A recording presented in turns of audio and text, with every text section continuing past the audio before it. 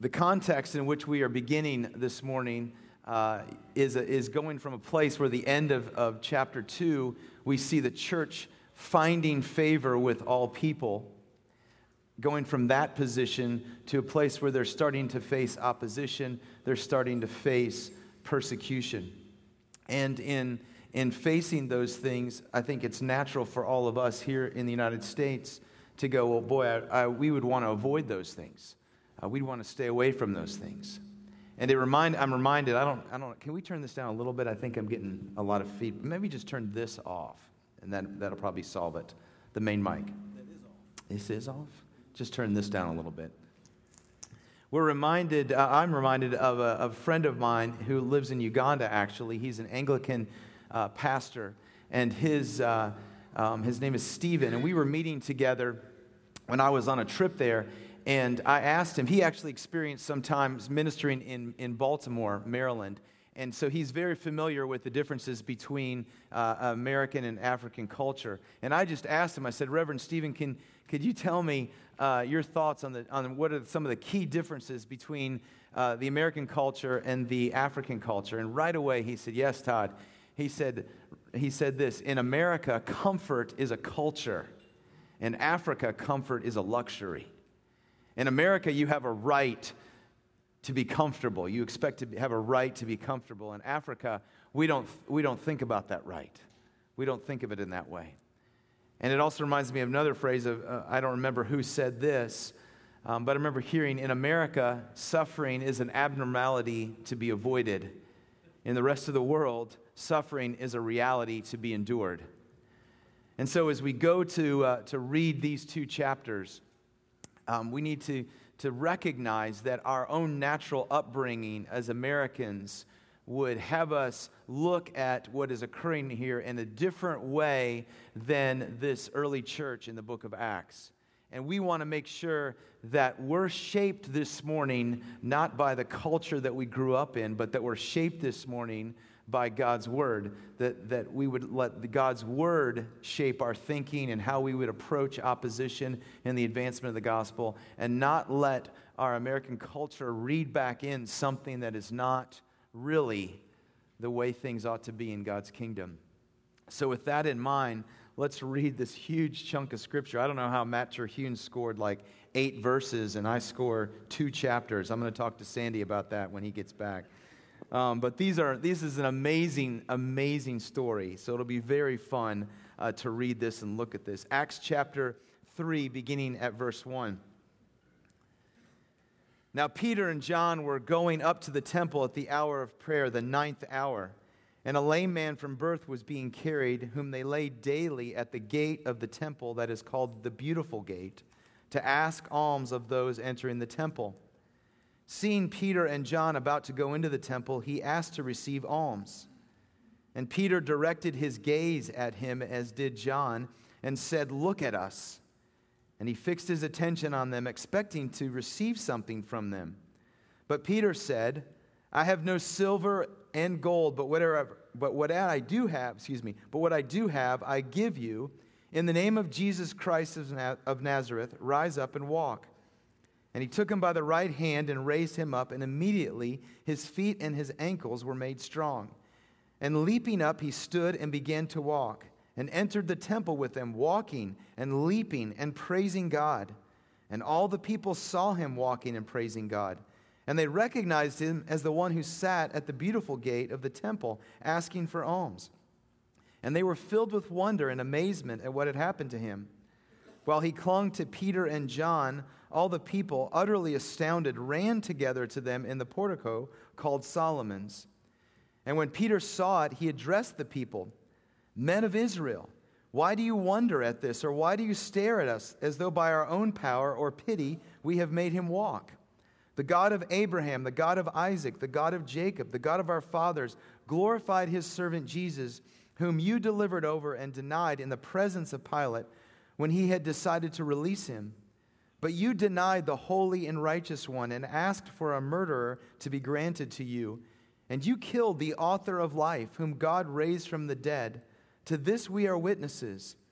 And his name, by faith in his name, has made this man strong, whom you see and know. And the faith that is through Jesus has given this man this perfect health in the presence of you all. And now, brothers, I know that you acted in ignorance, as did also your rulers. But what God foretold by the mouth of all the prophets, that is, his Christ would suffer, he thus fulfilled. Repent, therefore, and turn again, that your sins may be blotted out, that times of refreshing may come from the presence of the Lord, and that he may send the Christ appointed for you, Jesus, whom heaven must receive until the time for the restoring of all things, about which God spoke by the mouth of his holy prophets long ago. Moses said, the Lord God will raise up for you a prophet like me from your brothers. You shall listen to him in whatever he tells you. And it shall be that every soul who does not listen to that prophet shall be destroyed from the people. And all the prophets who have spoken from Samuel and those who came after him also proclaim these days. You are the sons of the prophets and of the covenant that God made with your fathers, saying to Abraham, and in your offspring shall all the families of the earth be blessed. God, having raised up his servant, sent him to you first, to bless you by turning every one of you from your wickedness. And when they were speaking to the people, the priests and the captain of the temple and the Sadducees came upon them, greatly annoyed because they were teaching the people and proclaiming in Jesus the resurrection from the dead. And they arrested them and put them in custody until the next day, for it was already evening. But many of those who had heard the word believed, and the number of men came to about 5,000. On the next day, their rulers and elders and scribes gathered together in Jerusalem with Annas the high priest and Caiaphas and John and Alexander and all who were of the high priestly family. And when they had set them in the midst, they inquired, by what power or by what name did you do this? Then Peter, filled with the Holy Spirit, said to them, rulers of the peoples and elders, if we are being examined today concerning a good deed done to a crippled man, by what means this man has been healed, let it be known to all of you and to all the people of Israel that by the name of Jesus Christ of Nazareth, whom you crucified, whom God raised from the dead, by him this man is standing before you well. This Jesus is the stone that was rejected by you, the builders, which has become the cornerstone. And there is salvation in no one else, for there is no other name under heaven given among men by which we must be saved. Now when they saw the boldness of Peter and John and perceived that they were uneducated, common men, they were astonished, and they recognized that they had been with Jesus. But seeing the man who was healed standing beside them, they had nothing to say in opposition. But when they had commanded them to leave the council, they conferred with one another, saying, what shall we do with these men? For that a notable sign has been performed through them is evident to all the inhabitants of Jerusalem, and we cannot deny it. But in order that it may spread no further among the people, let us warn them to speak no more to anyone in his name. So they called them, and they charged them not to speak or teach at all in the name of Jesus. But Peter and John answered them, whether it is right in the sight of God to listen to you rather than to God, you must judge.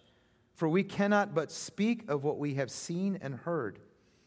And when they had further threatened them, they let them go, finding no way to punish them, because of all the people, for all were praising God for what had happened. For the man on whom this sign of healing was performed was more than 40 years old. When they were released, they went to their friends and reported to the chief priests and the elders what the elders had said to them. And when they heard it, they lifted their voices together to God and said, Sovereign Lord, who made heaven and earth and the sea and everything in them, who through the mouth of our father David, your servant, said by the Holy Spirit, why did the Gentiles rage and the peoples plot in vain? The kings of the earth set themselves, and the rulers were gathered together against the Lord, against his anointed. For truly in this city there were gathered together against your holy servant Jesus, whom you anointed, both Herod and Pontius Pilate, along with the Gentiles and the people of Israel, to do whatever your hand and your plan had predestined to take place. And now, Lord, look upon their threats And grant to your servants to continue to speak your word with all boldness, while you stretch out your hand to heal, and signs and wonders are performed through the name of your holy servant Jesus." And when they had prayed, the place in which they were gathered together was shaken, and they were filled with the Holy Spirit and continued to speak the word of God with boldness. Amen. Let's pray. Heavenly Father, as we look at these 2 chapters this morning from your word, we would pray that by your Holy Spirit, you would grant to us the ability to understand these events and these words as they were first understood by those who were there.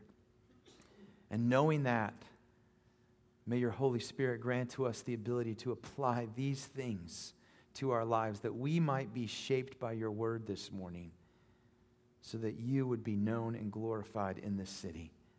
We ask this in Jesus' name. Amen. Well, what I've done with this huge chunk of Scripture is taken and divided it up into 4 sections, as you see there in your notes. And the 4 sections, the first section is entitled, "The Gospel Will Be Exposed."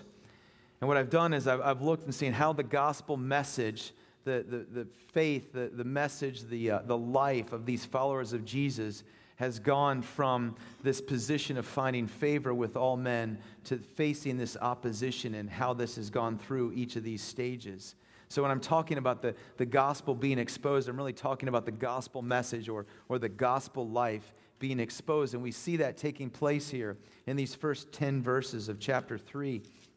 Because we see that Peter and John are going through their normal life, their normal day. They're going up at 3 p.m. to the temple to pray. And as they're going up in their normal life, in their normal day, this new life that they have in Jesus cannot be contained. They're different men. And as a result, they're walking up there, and we see right away in verses 1 through 6 that this new mission cannot be avoided. This new mission cannot be avoided. As they're walking past this guy who from birth has been crippled and is in a place where a lot of crippled people, lame people would beg for alms right there at the gate of the temple. And apparently he's been there for years and years and years, because we find out later that he's 40 years old. As he's been there for years and years and years, Peter and John are walking by him, and they now, with this new life, with what Christ has given them, this new mission that they have, that cannot be avoided, they see this guy and they see him in a different way. And it says that they fix their gaze upon him. Verse 4 says they fix their gaze upon him.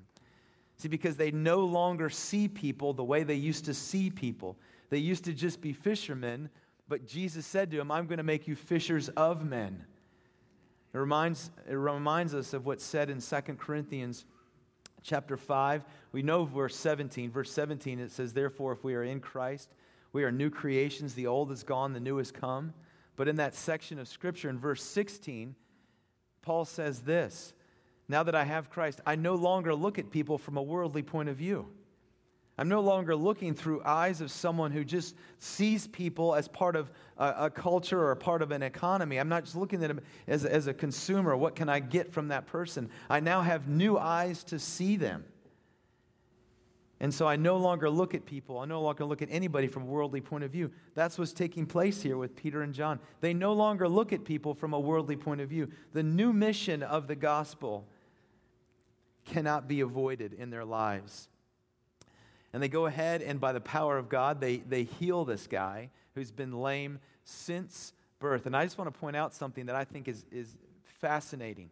This is just a few weeks after the resurrection of Jesus and the ministry of Jesus that this is taking place. Jesus went to the temple all the time.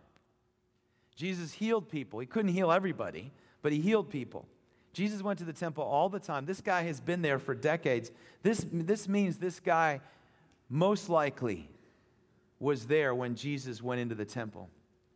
Isn't it interesting that it's obvious that Jesus left this miracle to be done by these men?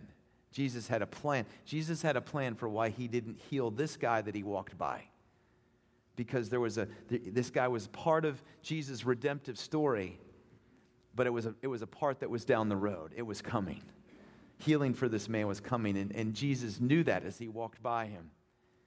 So this man is healed, and let's just point out, I know in the Stott commentary that there's a section that talks about miracles at the end and the normality or the abnormality of miracles. And let me just say that I think certainly that God is God and He can do whatever He wants, and He can perform any miracle He wants at any time. And certainly what we hear from places like India and China, where the gospel is advancing in ways that are miraculous, we also see miraculous signs being performed because they don't have the scriptures there. There's millions and millions of people who don't have access to the Word of God.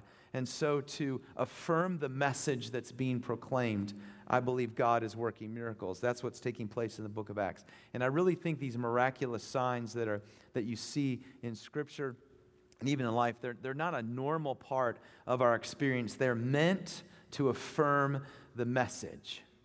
They're meant to affirm the message. And so that's what's taking place here in the book of Acts. These miracles are affirming this new revelation from God as the church is growing.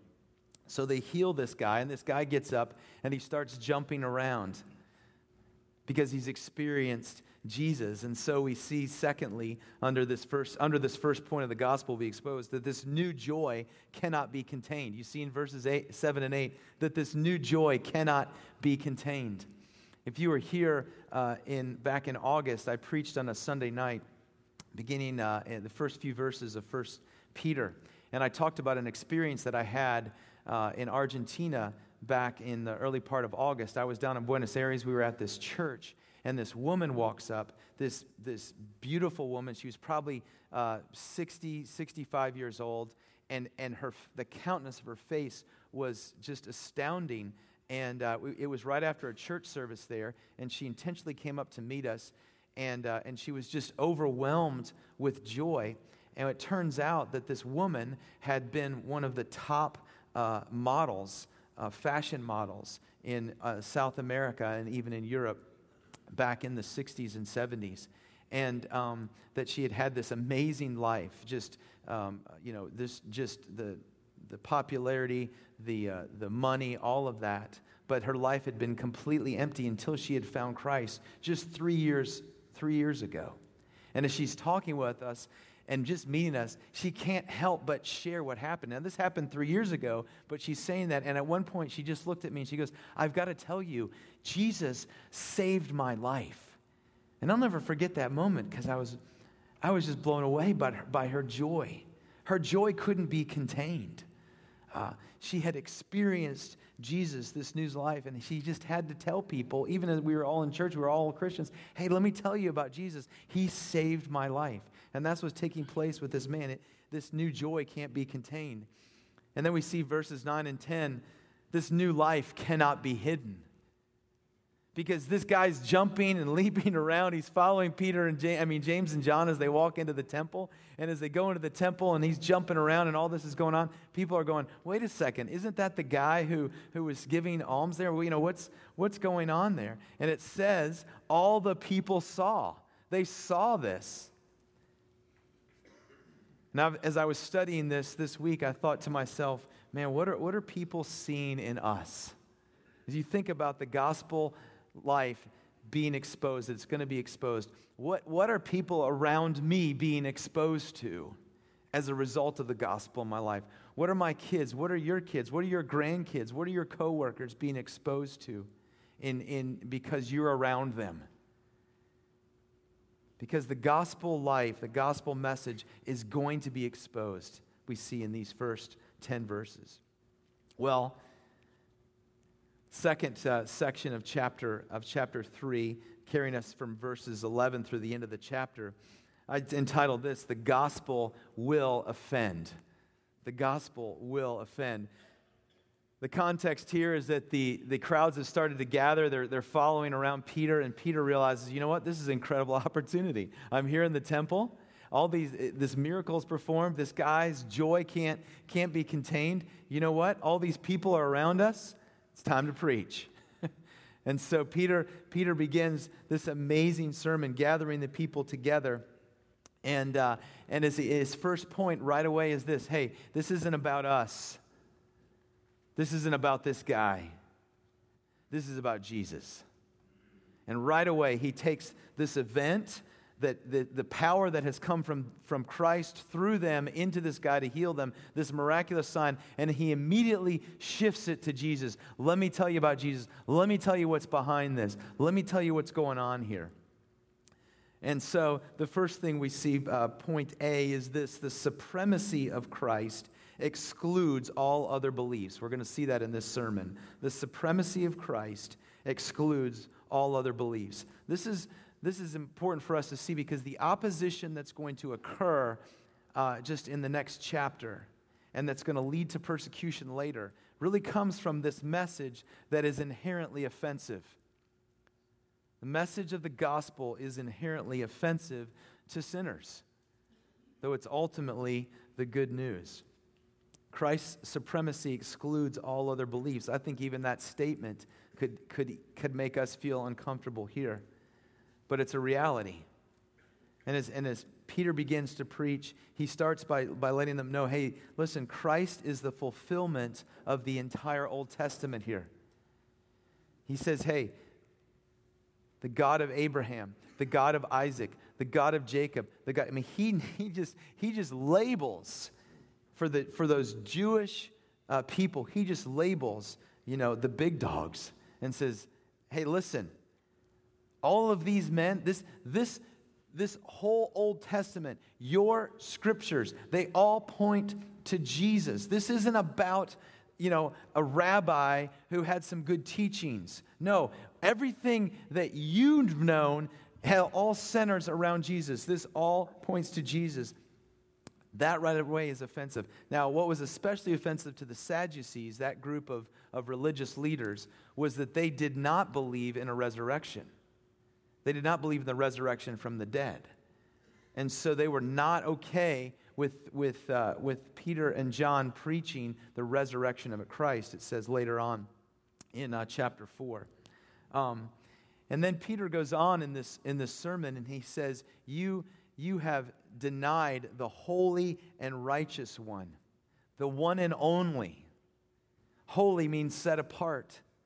Righteous one denotes there's no other righteous like Jesus. This wasn't like one God among many. This is saying, hey, this is the only one there. Then he goes on, he says, it's the author of life. You've killed the author of life. This is Jesus, who's the creator. He actually is God. He is the one and only. And later on, when they're before the Sadducees and the rulers, Peter, in his explanation of what went on, says to all of them in chapter 4, verse 12, there's no other name. There is no other name by which you must be saved. No other name.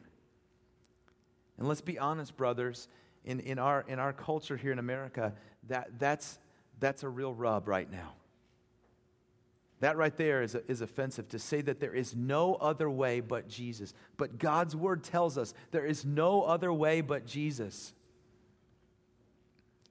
The controversy of that is already starting to be stirred up in the presidential elections with the whole issue between Mitt Romney as a Mormon and the head of the Southern Baptist Convention and all that's going on there. And we may disagree about how that came out. I mean, how it's in the public forum, and we may have preferred that would have been addressed in a different way.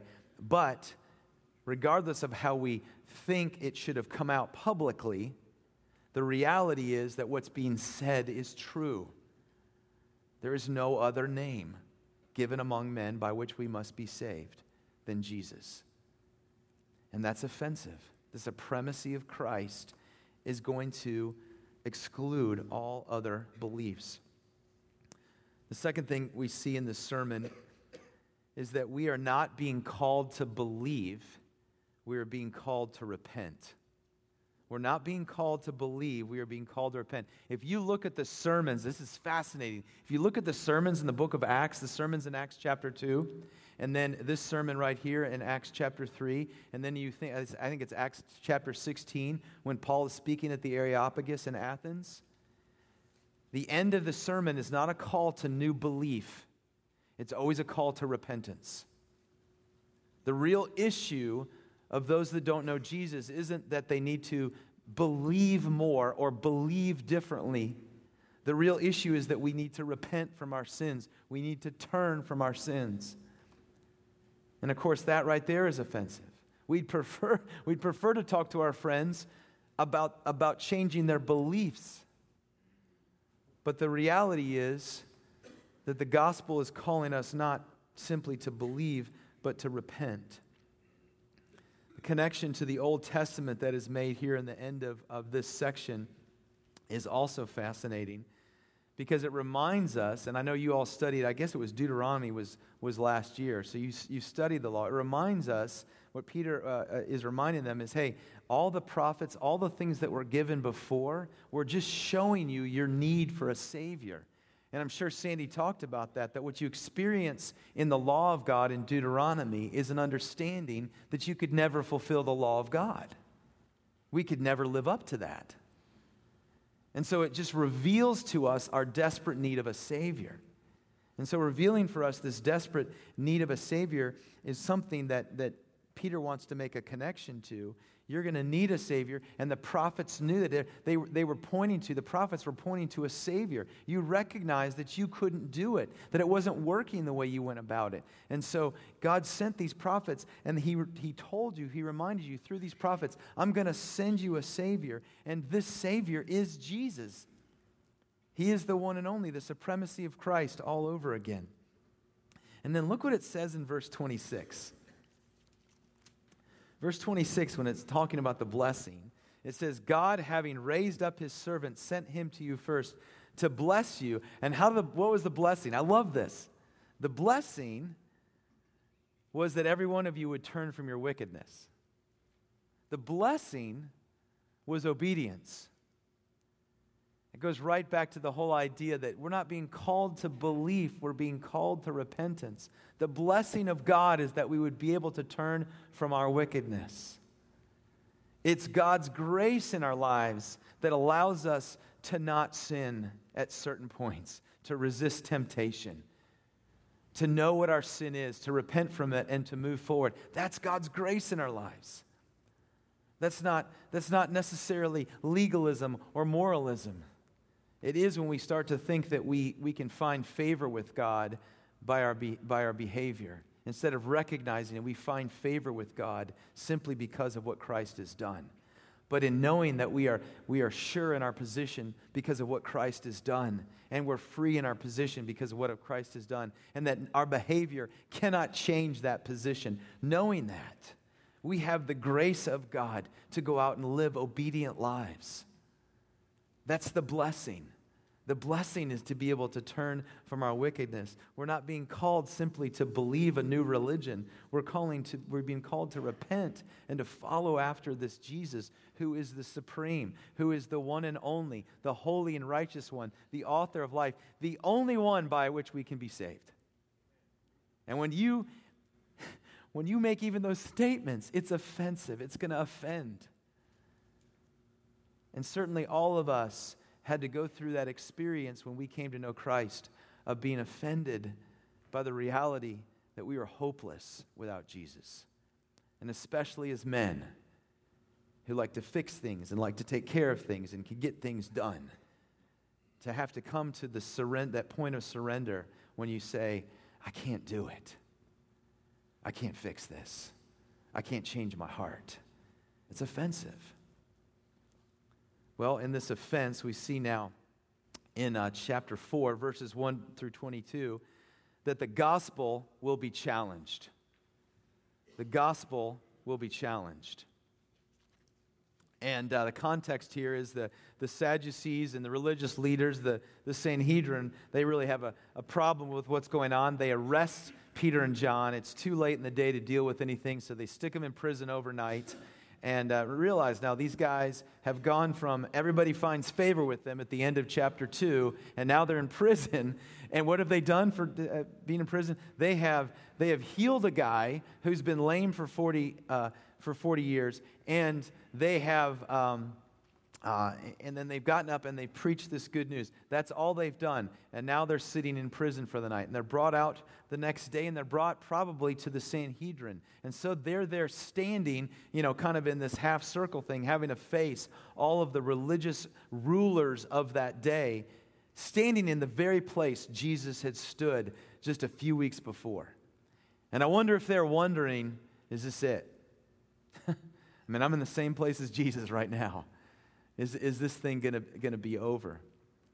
And what we see here played out as the gospel is challenged is, first of all, that there was one power that these men were relying upon. One power, seen verses 1 through 8. And this kind of leads back into what Sandy talked about a couple weeks ago when he preached to us from chapter 2 on the gift of the Holy Spirit.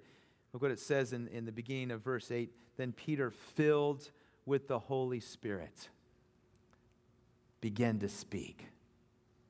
Later on, you see that the Sanhedrin was astonished because these were uneducated common men. I just want to point that out to all of us this morning. Uneducated common men. And then you see the brilliance of what Peter says. And this is the same Peter who had a hard time not just saying stupid stuff all through the Gospels. It's the same guy.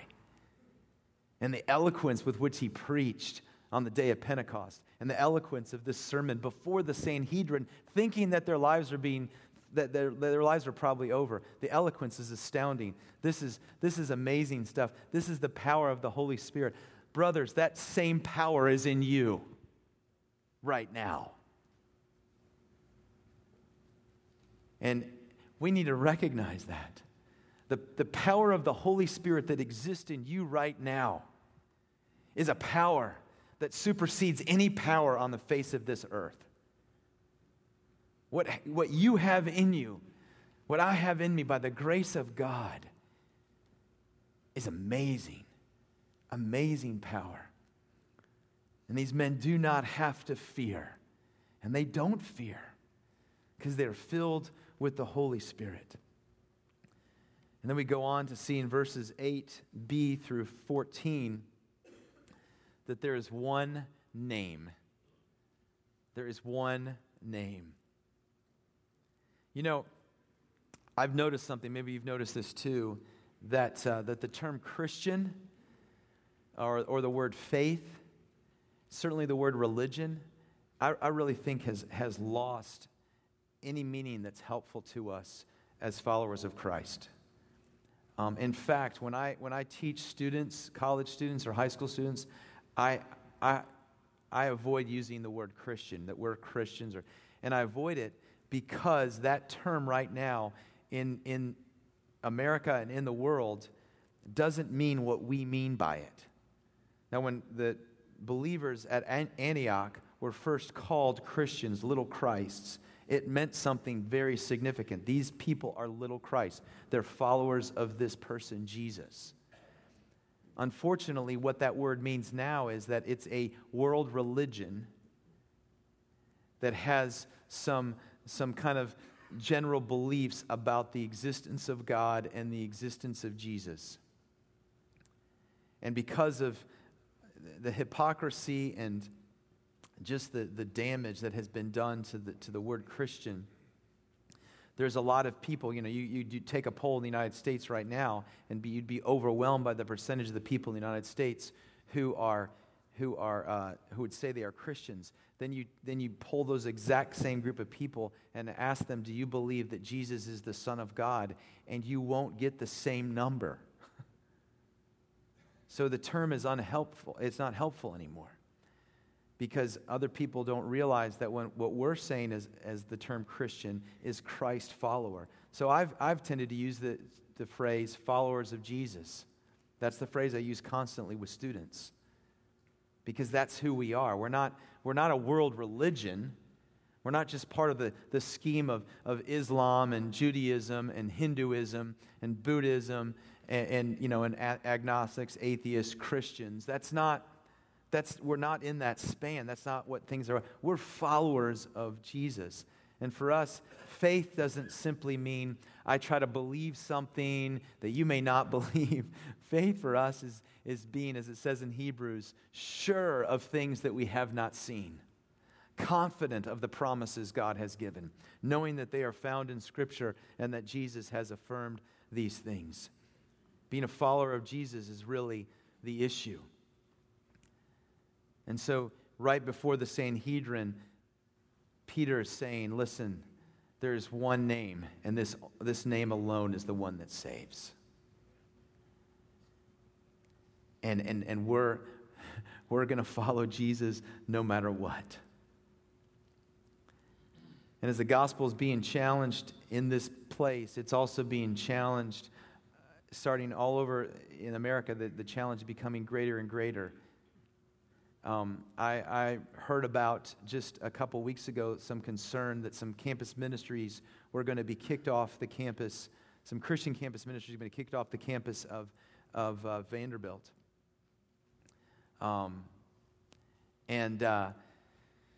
This person was extremely concerned that was going to be a disaster.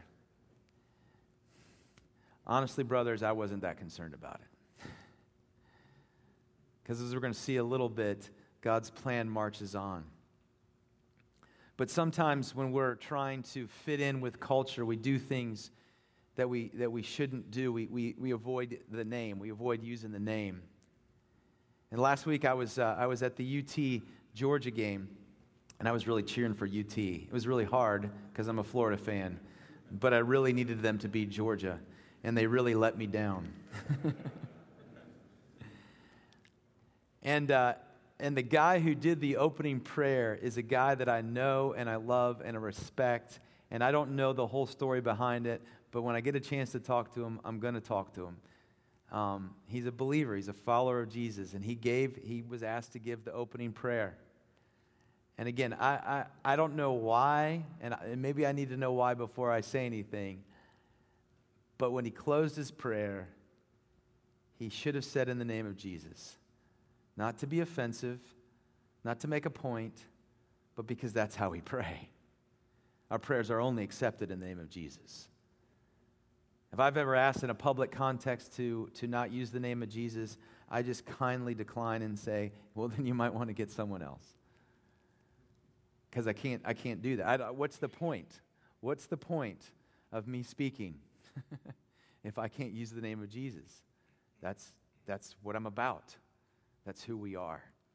And so I'm hoping to get the chance to say to this brother, hey, maybe you got excited about the opportunity. I don't know, but you got to use the name of Jesus when you pray. I want you to notice one thing before we leave these 14 or these verses 8 through 14. I just want you to notice what it says at the end of verse 13. In fact, verse 13, man, that's a great memory verse right there. Chapter 4, verse 13, now when they saw the boldness of Peter and John and perceived that they were uneducated and common men, they were astonished. And listen to this phrase right here. And they recognized that they had been with Jesus. Oh, isn't that what we want when we walk out of here today? That people around us would recognize that we had been with Jesus. That's what I want in my life. That my time with the Lord in the morning, that this new life would be exposed, that people would recognize that I had been with Jesus. What a great testimony for those men. Well, then the last section of verses 15 through 22, I labeled as one authority. One authority. Because now being challenged by the Sanhedrin not to speak anymore, being told, hey, listen, we can't, I want you to notice a couple things. I think Stott pointed this out in the book. Two things to notice. One, they didn't argue against the miracle. In fact, they make the point, well, we can't argue against the miracle. What do we do? I mean, the guy is healed.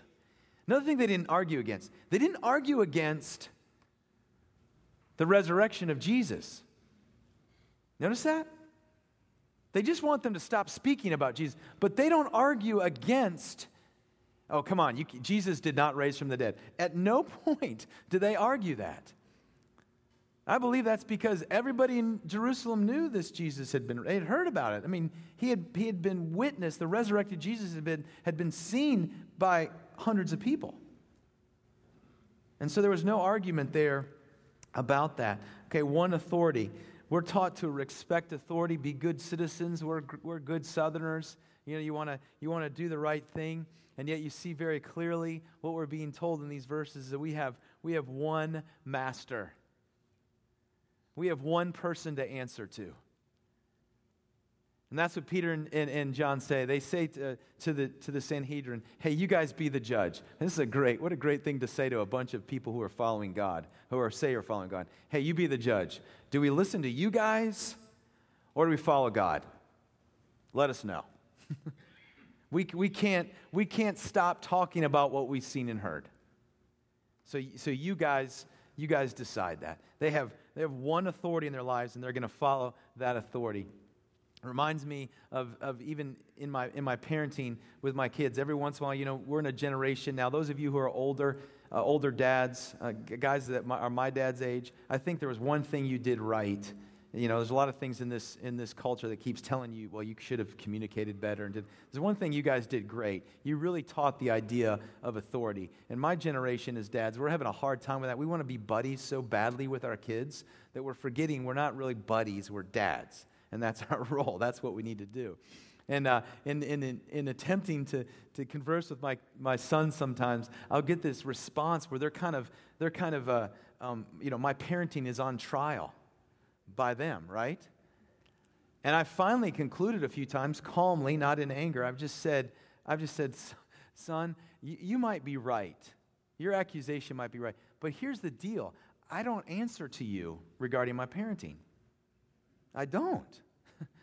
I answer to one authority. I answer to God. Now, if I'm wrong, God's going to deal with me.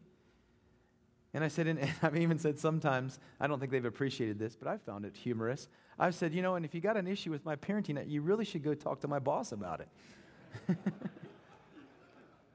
Let him know what's wrong with the way I'm being a dad. We have, brothers, one authority. It's the Martin Luther and the Reformation saying, hey, listen, I want to be respectful to you, this Roman Catholic Church. I want to respect you. I'm not trying to be a rebel. But I can't deny what I see in God's Word. And God is my authority. And so here's where I stand. I can't do anything else. And that's the authority that we walk out of here with. One power, one name, one authority. The gospel is going to be challenged, whether it's challenged for your life, in your life today or tomorrow or next week or next month. It's important to follow this pattern of you have a power in you that supersedes anything. The one name of Jesus is the name that we bank on. That's what everything is about. And we have an authority, and it's God, and we answer only to Him. That's whom we have to decide whether or not we're going to obey, not the people around us. And then lastly, verses 23 through 31, the gospel will prevail. The gospel will prevail. So these guys face persecution. The church is starting to face opposition. And what do? They have a prayer meeting. And their prayer is astounding. It's a great model for us.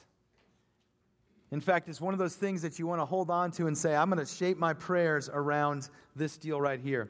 First of all, we see in verses 23 through 28, there is the reminder. The reminder. What they're doing is they're reminding themselves that God is sovereign, that God is in control. He is the creator. He is the author of life. He is the sovereign God. They quote Psalm 2. Psalm 2 is an incredible psalm. It's a messianic psalm. And basically this psalm, using some of the phrases, they say, why do the nations rage? Why do kings set themselves up against Jesus, against God's Son? Are they crazy? Are they stupid? And then it goes on in Psalm 2, that God looks down from heaven at all these schemes and plans by governments, and He laughs. That's what it says in Psalm 2. He laughs. Really? Really, you're gonna go against my son Jesus? Because I'm going to accomplish what I need to accomplish. Because I'm the author of history. I'm marching on a redemption plan, and nothing can stop me. And they remind themselves in their prayers, God, we know that you're doing this.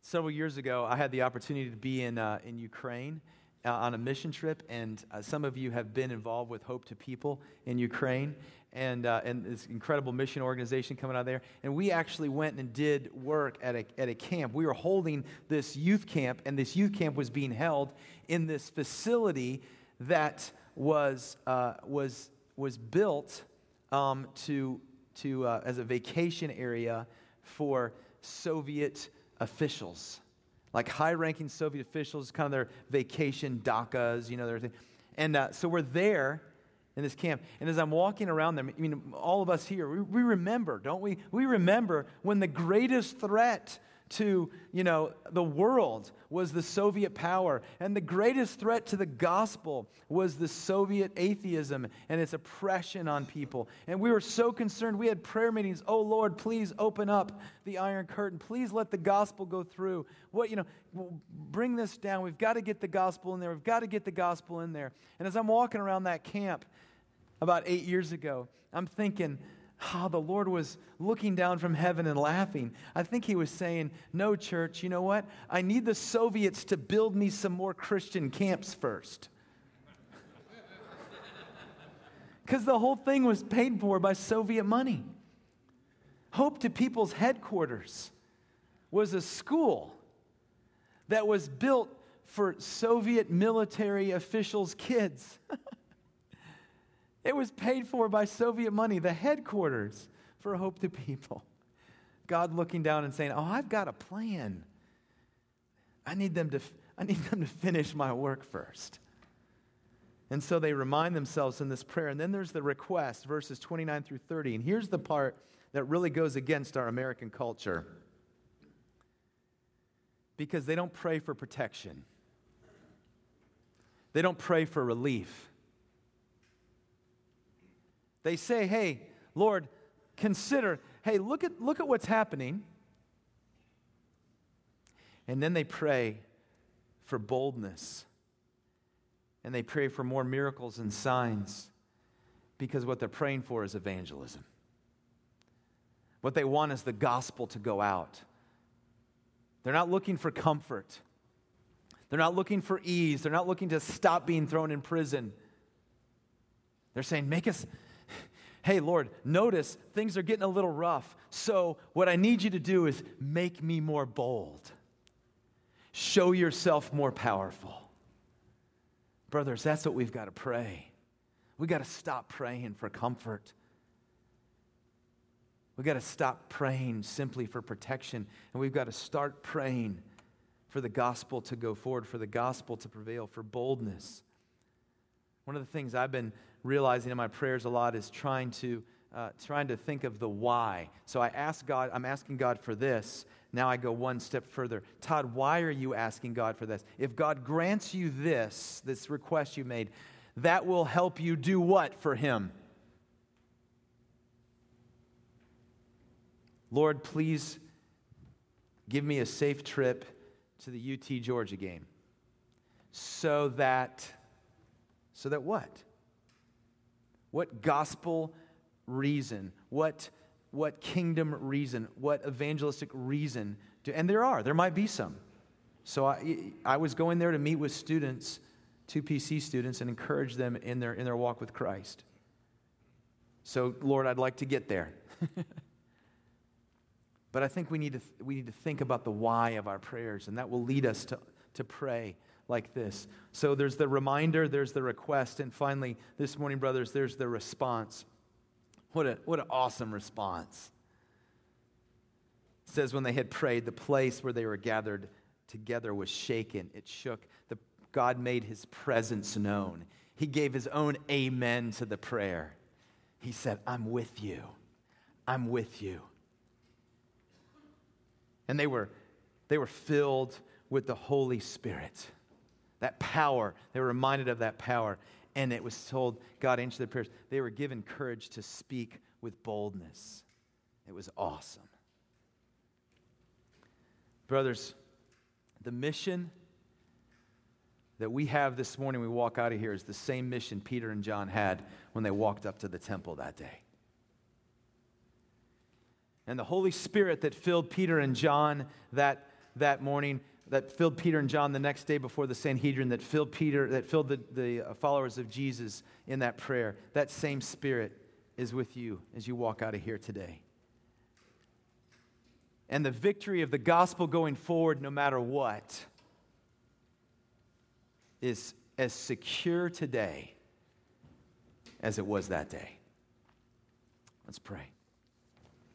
Heavenly Father, thank you and praise you that you are a God of history, that you are the creator, that you are marching forward in your redemptive plan, that you cannot be stopped, and that you have supplied us with your Holy Spirit, power straight from heaven that exists in us right now.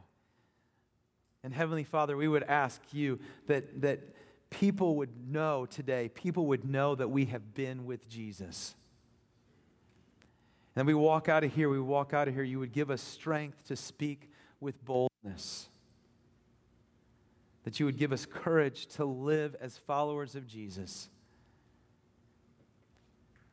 That you would help us to, with joy, follow you on this redemptive march.